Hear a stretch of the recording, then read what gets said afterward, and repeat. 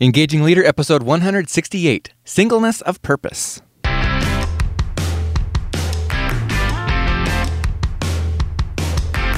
Does your leadership inspire trust, passion, and action? Welcome to the Engaging Leader podcast with Jesse Leahy, consultant, writer, and speaker. Jesse has helped executives engage hundreds of thousands of people. Join us now for principles to communicate, engage, and lead with greater impact. Welcome to the show, Engagers. Vince Lombardi, arguably the greatest football coach of all time, said, "Success demands singleness of purpose." And you know, extraordinarily successful people, companies, leaders, and teams always have one product or service or idea they're most known for or that makes them the most money. They may have other important things too, but only one of them is the most important. Ross Garber, an extremely successful guy who founded the software company Vignette Corporation, said, "There can be only one most important thing. Many things may be important, but only one can be the most important." Today, we're going to talk about how, as a person, a business person, a leader, how to have clarity on a single purpose, especially one that combines your top passion and skill, and how that's the simplest and smartest thing you can do to propel yourself toward the success you want. We are looking at Chapter 3 of the book, The One Thing, by Gary Keeler. And if you've been listening, you know that in episode 164, we looked at Chapter 1. In episode 165, we looked at Chapter 2. And if you want to go back and listen to those first, that's great. But I think even if not, you're going to enjoy this conversation. At the start of the year, I decided to walk through this book myself, very slowly, one chapter at a time, doing my best to apply the principles in each chapter throughout the week, rather than just rushing on to the next chapter and the next one, but to really make these principles stick. I've heard so many successful people mention that this book was a turning point for them in their lives, and so I wanted to put it into practice. I have been also going through the book with my dad and discussing a chapter every week, generally, and challenging each other and holding each other accountable to put it into practice. And I've also started to work through the book with one of my sons. So I am very excited about this, and I just want to share with you what I've been learning and how it's been working out with me so far, and hopefully that'll be helpful for you. And I'd love to hear your thoughts and experiences as well. Feel free to hit me on Twitter, where I am at Jesse Leahy, or you can find our Facebook page, which is Engaging Leader, or on our website, you can leave comments in the show notes, or you can click on the big red button to leave an audio comment. And that's at engagingleader.com/168 as in episode 168. Let's get into it. Gary Keeler spends a lot of this chapter just providing proof of his premise that one thing is important, that having singleness of purpose is important. And I don't want to belabor that point, but I just want to say he does provide many examples. Just the very idea had truth in it to me at face value. It made immediate sense for me, and so I didn't really need all the proof, but he did provide several examples. You've got KFC, which started with just a single secret chicken recipe. Adolf Coors, who had just one product from 1947 and 1967, all made in a single brewery. Intel, which to this day still focuses on microprocessors. Starbucks, of course, focuses on coffee. They may have other products, other important things, but they just have one thing that is the most important thing, and that's coffee. And then your mind will start to ask questions, and it's helpful, I think, to answer some of those questions when Gary points out that sometimes the one thing it's made and delivered, but it's not the primary source of money. So, for example, Google's one thing is, of course, search, but they actually make their money from advertising. So they need to do a good job at advertising too. But if Google ever forgets that their one thing is to do search really well, do it better than anybody else, then that's eventually going to hurt that primary source of funding, their advertising. So they need to keep their one thing the main thing. And they have taken, as lots of companies do, as they've expanded, they sometimes tried some things that turned out good or bad, but they often will prune themselves back just to make sure they stay focused on what's really most important. Another good example is Star Wars. It's a often mentioned that the Star Wars franchise really makes their money not on the movies but on merchandise. And there's a lot of truth in that. They have made about $10 billion over all these many decades from merchandising, and less than half of that from movies. So they're $4.3 billion for the first 6 films that they made, and $10 billion on the merchandise. So are movies their one thing, or are merchandise their one thing? Well, I think we all that it's movies. If they don't do a really good job making incredible movies, then we're going to forget about Star Wars, and we're not going to keep buying their merchandise. Now, the most successful companies and teams and people are always asking, what's our one thing? What's my one thing? And sometimes that changes over time. Technological innovations, cultural shifts, competitive forces might dictate that your one thing evolve or transform. The classic example of this is Apple. Back in the beginning, their flagship was the Apple II, then their flagship was the Mac, and then the iMac, and then they invented iTunes and transformed a whole industry. And then their iPods, everybody had an iPod, and then iPhones.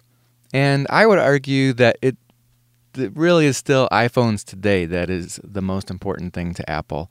Now, other products continue to be refined within the whole product family, but they still have a current one thing that creates a halo effect that makes users adopt the whole product family. I would be a great example of that. I used Apple products, used a Mac off and on in college because that's what my college had there, but I was primarily a PC user. And then when I went out in the workforce, I used PCs for the first 10 years or so, and my phones were never Apple products. I mean, I went a long time without any Apple products. And then I just couldn't not get an iPod because I wanted to be able to listen to podcasts and similar recordings. And then I started to see how great it was to have my music right on an iPod. And I actually resisted the iPhone for a long time and tried other smartphones. And eventually I just saw that everybody who had an iPhone was happy with it. They didn't have all the frustrations that I was having. And so I got an iPhone. And after some time, my really good experience from that led me to go ahead and make the switch from PC over to a MacBook, and really haven't looked back. I definitely had some frustrations off and on over the years since then, but since 2010, I have been largely an Apple product person, and it starts with what their one thing was. So the obvious question is, what's your one thing? What's the one thing for your organization, for your company? What do you have one product that is more important than all the others? Does your team have one thing that you're focusing on to be the best at, to make your primary thing? Do you personally have one thing in your work or in your personal life that is just giving you a singleness of purpose? It's not to say that you don't have other things that you do. I have, feels like, a million things that I do every day, but after starting with this book, I realized the importance of, I guess I've already realized it, but I see the power of having a singleness of purpose to every day and not getting distracted by other things until I make progress toward my one thing. I have some kind of focus on that, and then all other priorities are weighed in relation to that. And guess what? That means some things don't get done. That means I purposely kill off some priorities. And sometimes that's uncomfortable and painful. But as I've been finding since the beginning of this year, I pretty much consistently look back on my past 24 hours and feel good about how I spent my time. I've been pleased with my priorities. I feel like I'm getting somewhere. I'm not just on a treadmill. And it's even easier to see when I look back over the past week. So what have I done this past week? I didn't just tread water. Having singleness of purpose is just so energizing. Now, you may say, well, I don't know what my one thing is. Well, then your one thing right now is to find out. So your one thing is to figure out what your one thing is. And I would say I've been in a similar situation. Part of the process as I've been working through the book, especially with my dad, as we've been sorting through things, right up front I said, I've got some different priorities going on in my life. There's a little bit some shifting and so forth, and I'm not sure it's even appropriate for me right now to pick what I think is my one thing and focus on it right now, the sort of the one thing for this next era of my life, because there's some other things that are in transition. And so I started, as I shared in episodes 1 and 2, by saying, I think my one thing right now is to help this one nonprofit where I'm the chairman and president of the board to replace me as the president, and I need to move on from that board, which is going to free up a considerable amount of time and energy and mental focus for me, because it's my passions and just where I feel like I should be focusing have shifted a bit, and I no longer have. I still believe in that organization deeply, and I intend to continue supporting them financially and with some volunteer time probably, but it's no longer appropriate for me to be putting in that kind of a time and energy and focus commitment. And so it felt sort of frustrating. It felt negative, I guess, to start off the year by saying my one thing right now is to stop doing something. But sometimes that is what's important. You can't take on new things if you don't say no to other things. And I wanted to be purposeful and proactive about that. And so I do have an idea of what my next one things are going to be. But for now, I want to finish well in that role and make sure they are well transitioned to their next point of leadership. And so that's taking a considerable amount of time and energy and focus for me to make sure that that transition happens well and with stability and security, and that organization stays true to their mission and stays effective and efficient.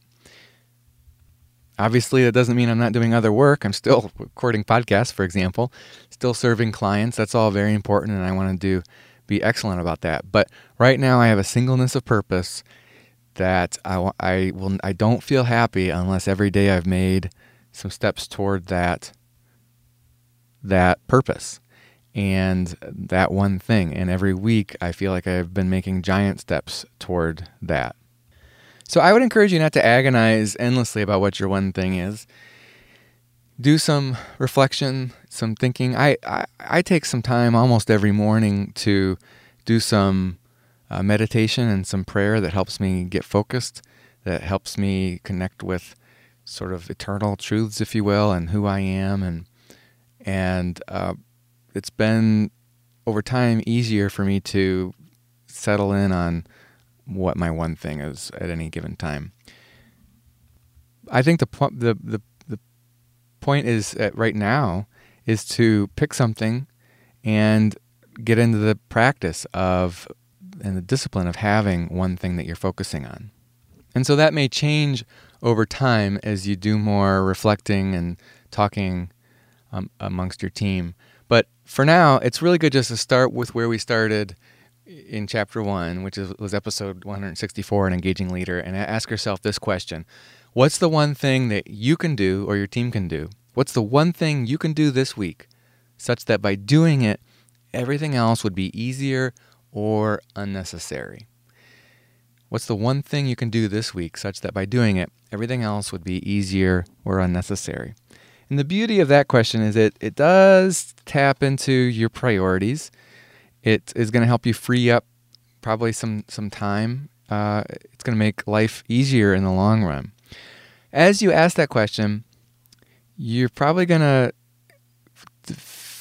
come face to face with your passions and skills. And you probably can identify one passion and or one skill that you have And hopefully those are aligned. Extraordinarily successful people have one intense emotion or learned ability that shines through, that defines them or drives them more than anything else. George Patton said, "You must be single-minded. Drive for the one thing on which you have decided." A good example of that is Pat Matthews. He's an American Impressionist painter.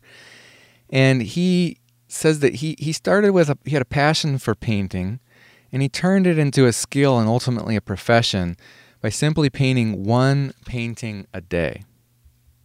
So his one thing on a daily basis was just paint one painting. His one thing over time was to focus was painting. That was his one passion and his one skill, and it was a virtuous cycle because the more he focused on his passion, the better he got at his skill, and the better he got at that skill, it actually fueled him to be more passionate about it because you have more pride in something that you realize that you are becoming excellent. Again, the virtuous cycle. The passion leads to time practicing it, which leads to skill, which leads to better results, which leads to more enjoyment, which leads to more passion, which leads to more time. And you see where that's going, and eventually it leads to extraordinary results. The one thing principle shows up time and time again in the lives of successful people because it's a fundamental truth. Applying the one thing is the simplest and smartest thing you can do to propel yourself toward the success you want. Now, before I close, I want to talk about something that Gary Keller also talks about, which is more and more life is actually going to get in the way of your one thing. There's this thing called progress that the world experiences, and there's lots of great things about progress, but there's also unintended consequences of progress or abundance or opportunity, especially in a place like the United States where we just have so much abundance, and the progress that that's there in terms of technology and innovation and prosperity and quality of life. The opportunities and possibilities for you seem endless. I am a classic example of that. On the Myers-Briggs personality assessment, I am an ENTP, which is sort of like the inventor or professor type, and we see opportunities and possibilities all around us. It's very hard to just pick one thing and focus on that because, well, if you do that, you're giving up these other opportunities, and there's a cost to that. But the benefit of focusing on one thing at a time is much greater than that cost. It's well worth that cost. And also, all of these opportunities, as inspiring as it can be to have that abundance and progress and opportunity, it can be equally overwhelming. The unintended consequences, we are bombarded with more information and choices in a single day than our ancestors received in a lifetime. There's a very famous book that came out back in, I think, 2004 called The Paradox of Choice by Barry Schwartz. And the gist of that was that showing research and evidence that instead of increasing our sense of well-being, an abundance of choice is increasing our levels of anxiety, depression, and wasted time. In our show notes on this episode, I will put a link to a really good article and an interview that came out recently at the end of 2014. And it's in the article they interview Barry Schwartz 10 years after his book came out and say, what have you learned since then?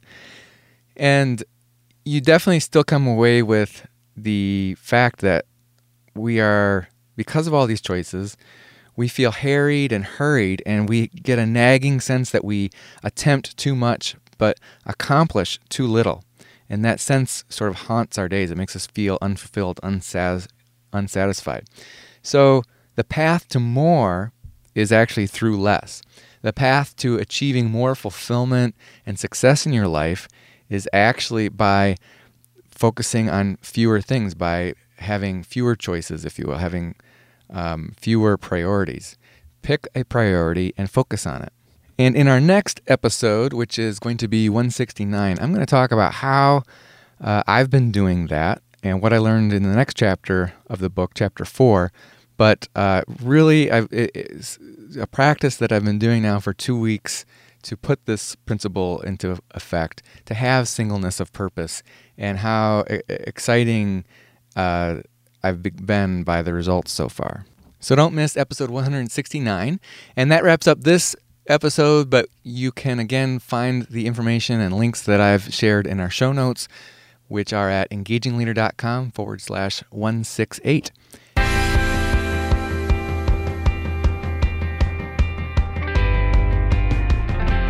This is a production of Aspendale Communications, a consulting firm that specializes in workforce communications. My colleagues and I partner with mid-size and large employers to attract top talent, engage employees, and deliver superior business results in several areas, including talent management, workforce health engagement, benefits and compensation, business transformation, and more. Find us at AspendaleCommunications.com. Our thanks to Monica Harrison, our producer, Tom Hitchcock, our programming director, Rick Tarrant, our announcer, and Max Brody, who composed our theme music. Until next time, remember, in the 21st century, the real movers and shakers aren't just leaders, they're engagers.